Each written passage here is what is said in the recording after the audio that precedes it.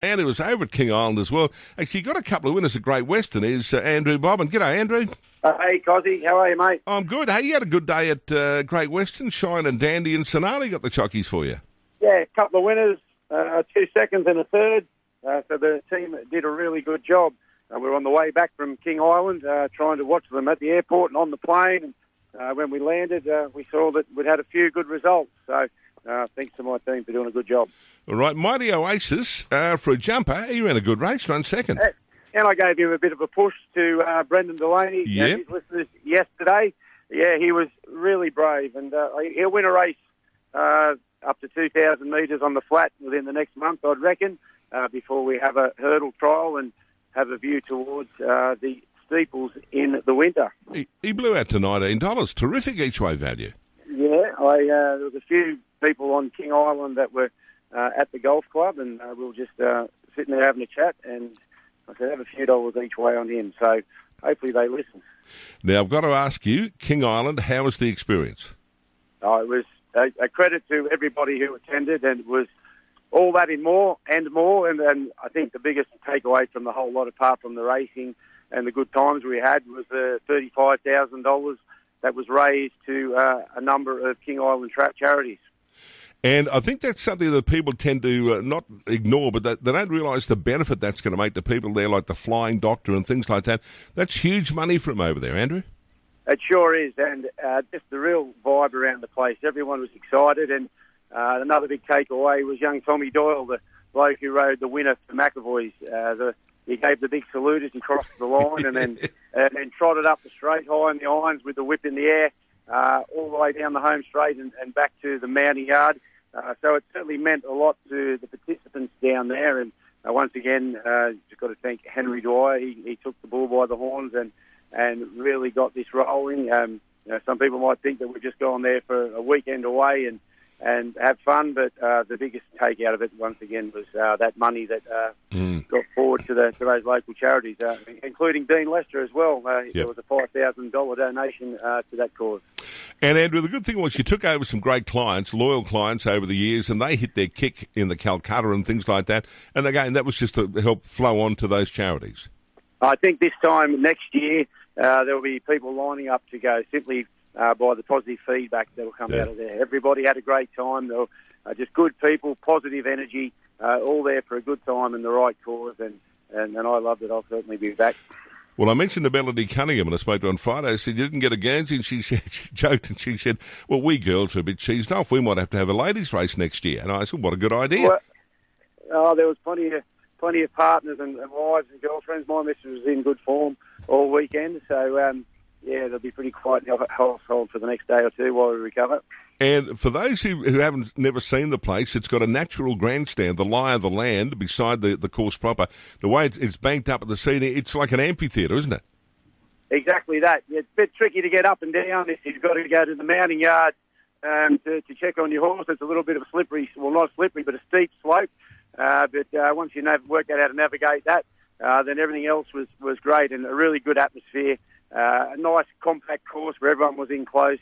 And like I said there, when the young jockey Tommy Doyle he brought his horse back to the mounting yard and holding the irons and the whip in the air, then that just really showed what it meant to everybody down there. And Andrew, for those who've never been, there's only a provision for 8 horses. They've got barriers that can hold 8 horses, but they look like they put a lot of work into the track, the surface. Oh, they're all volunteers. Yeah. That's the big thing. And Jim Taylor was telling me that the conditions are you can only win $12,000 in winning prize money. Then you can't race on the island again. So the idea there being that restricted horses are there, and trainers don't dominate with higher quality horses. So they all work together, and Jimmy was telling me they sit down after each race meeting and plan the next one to make sure that there's going to be enough starters and that they can have even fields and try and make sure that all the jockeys will get a ride in each race. So it's a good community down there and they all work together. Now, we can laugh at this, but the horses that went around the Miners Dress Magic Millions Cup, you had a limit of about $5,000. That's all you could spend. You went online and bought these horses, and their form was, being brutally honest, horrendous. I know because mate and I got one that we were hoping to get there. It had been beaten 28 lengths at Dubbo its last start, but it doesn't matter. We'll take it over, but it didn't get there in time. But the amazing thing was the margins, they weren't spread out. And I often said to people, they might be a bit slower, but it's a damn good race. I was going at the 600, my fella, pummeled. But I spoke to Jimmy yesterday afternoon before we departed, and he said he's going to send him around next week over 2,600 on the island. So maybe 1,400 up to 26, but I'm confident he'll be fit enough. He's by him on Going Tarn, and he looks like he needs every bit of that 2,600. Yeah, no, it was great racing. You'll be back next year, Andrew? No doubt. No, it'll be it was a really worthy cause, and I do think it's going to snowball in the coming years. Well, good luck, mate. And as I said, I think it's going to be almost a bit like Darwin. It'll take a while. The biggest issue is going to be accommodation for getting enough people there and being able to. But they don't care. They'll stay in tents. They'll stay anywhere, caravans, whatever. Oh, we're all. I was in a shared apartment. Everybody was in cabins or just wherever it could be. But as long as they use the direction to the pub and away to the bus, then the accommodation is fine. Hey, how good are the golf courses? Yeah, well, a little bit tricky for me. The one yesterday down by the water there, very thin fairways and a bit of a breeze blowing, but it is they're picturesque down there, and obviously the golfing contributes enormously to the economy down there. And Andrew, just finally, Saturday night, Kelvin McAvoy best on ground, was he? Or? Oh, yeah. Declan Maher, he put up a pretty good front on behalf of Mar Eustace. He was pretty good. But everybody certainly had a go. There was no worries with everybody being willing. Saturday night, being home pretty late and just running out of battery on the phone and thinking, geez, I don't know where I'm going on this island. But had to back the judgment, and as it turned out, I was only about 100 metres away. So you've done well. I was standing a 20-minute walk, but I was right there. So anyway, we still had a good go, and that's the other beauty of it is all the trainers that were there. We're all good mates as much as we are competitors, and it's good to be able to just get some time away and enjoy some of the other things in life, because you can get pretty consumed by it all in this game. Yeah, and as Tony McAvoy said, he summed it up, but he said this is grassroots racing at its best, and that the governments and the authorities should get behind and keep it going, because with those sort of things in a community like that, if it falls over, it's very, very hard to get it going again.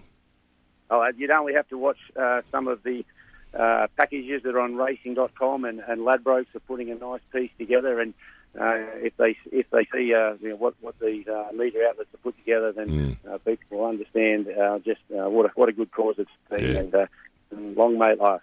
Good on you, Andrew. Good on you. And I'm glad you got back in one piece. And M. Stewart, Matty, I reckon he would have been racing with blinkers on Saturday night. Very good form, yes. No, he was front and centre, actually. He did a good job. He would have. Good on you, Andrew. Good luck this week. You got a winner for us? Where are we this week? No, we've got one spinning around on Thursday at Warrnambool, a German import by the name of Ulan. Yep. We'll find him at the May Carnival or somewhere thereabouts, but I think he's a horse that will go all right over the sticks when the time's right. You've been waiting to get the right race for him, haven't you? Yeah, that's right. He drew Paulie Hamilton the other day, and he had a lot of weight. So we're just at Warrnambool. We'll just kick off at 1,700, but he'll be much better over a bit more ground. But he's one to look forward to over the obstacles, I reckon. Beautiful. Andrew, always great to catch up. Thank you very much. Good, Tozzy. Cheers.